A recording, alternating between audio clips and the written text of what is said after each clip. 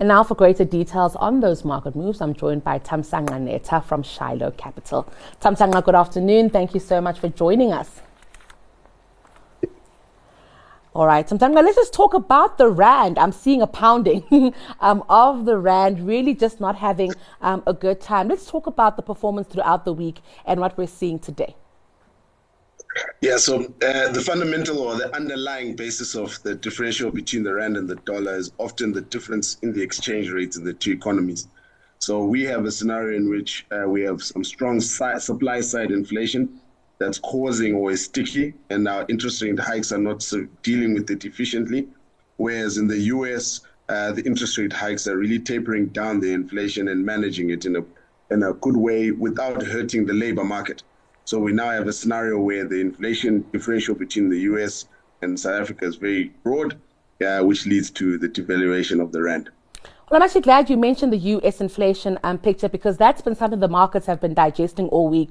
In fact, I think we've had two Fed officials come out to say that they feel like the US Fed should have actually increased interest rates by more than what they did recently, and that's on the back of this week's print. What do you think, Thamsanqa, and do you think that we can now expect more hawkish behavior here? Yeah, I think the first thing is to recognize is that they initially assumed inflation was transitory, that it was just going to pass through, and that's not the case. Mm-hmm. And then the second bit was the assumption that interest rate hikes would trigger a recession, mm-hmm. where you now have a scenario where the labor market seems to be unaffected by the interest rate hikes. So we now have a scenario where the market is willing and ready to be corrected off the huge amounts of quantitative easing that have happened over the last years, and are willing to accept that change in credit and interest rate dynamics, because they see it's not necessarily causing a full-blown recession. All right, now let's move on to some company news. We've got quite a few updates coming out today, starting with Absa. Now, they've actually cited impairments in Ghana as something that investors should be looking out for. Let's just talk about that picture of the Ghanaian sovereign issue and that debt crisis and how that's trickled into Absa's performance. Yeah, I think in general, Absa is one of the few, along with Standard Bank, that are quite active in the African continent. And the earnings in other regions do affect their book. However, the size of their operations in those countries is not as big as the size of their operations in South Africa. Secondly, they've had a very strong performance in their life insurance business, and they've also looked to list on the A2X to broaden access to their stock. So I think Absa over time will continue to thrive in this market. The key elements to watch will be around the credit, which is the mortgages especially, and see how the interest income will be derived going forward.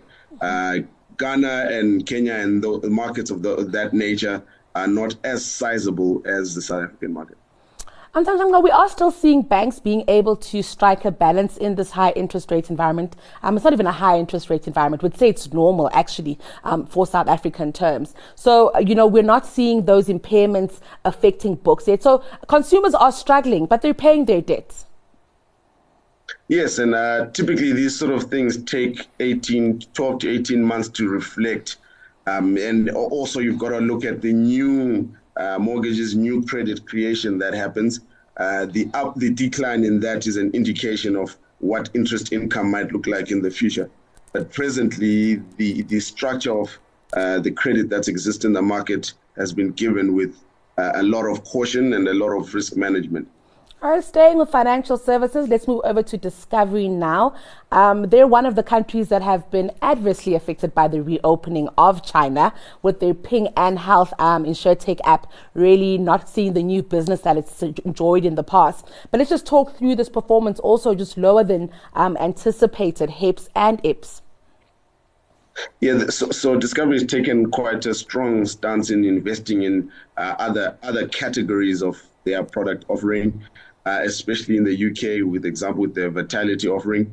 If you look at their numbers, there's good growth in those offerings that are outside of their traditional insurance and investment market.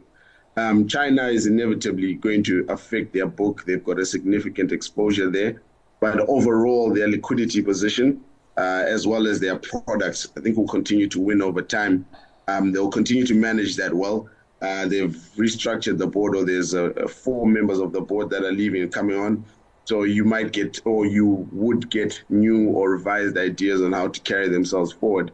But the key element to watch is the investment they are putting into alternative products that are outside of primary insurance products.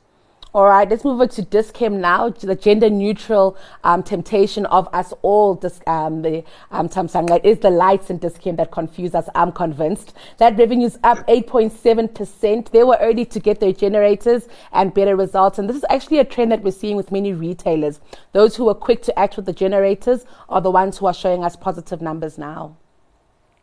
Yeah, for them, it was growth by acquisition. So the purchase of Baby Boom and the relevant baby sector acquisitions have added a big chunk to their bottom line. They're able to grow their earnings quite significantly and have even declared a dividend. So for them, the key element is they've added a selling or a new product line to their distribution, and that enabled them to grow. The baby industry is a very huge industry. And now they've got a strong foothold, coupled with their clinics and their pharmaceuticals. I foresee they're going to use that to make good earnings going forward. Yeah, I'll be very honest with you. The organic growth that Dis-Chem enjoys is something that has been fascinating to watch. You know, everything that they touch really does turn to gold.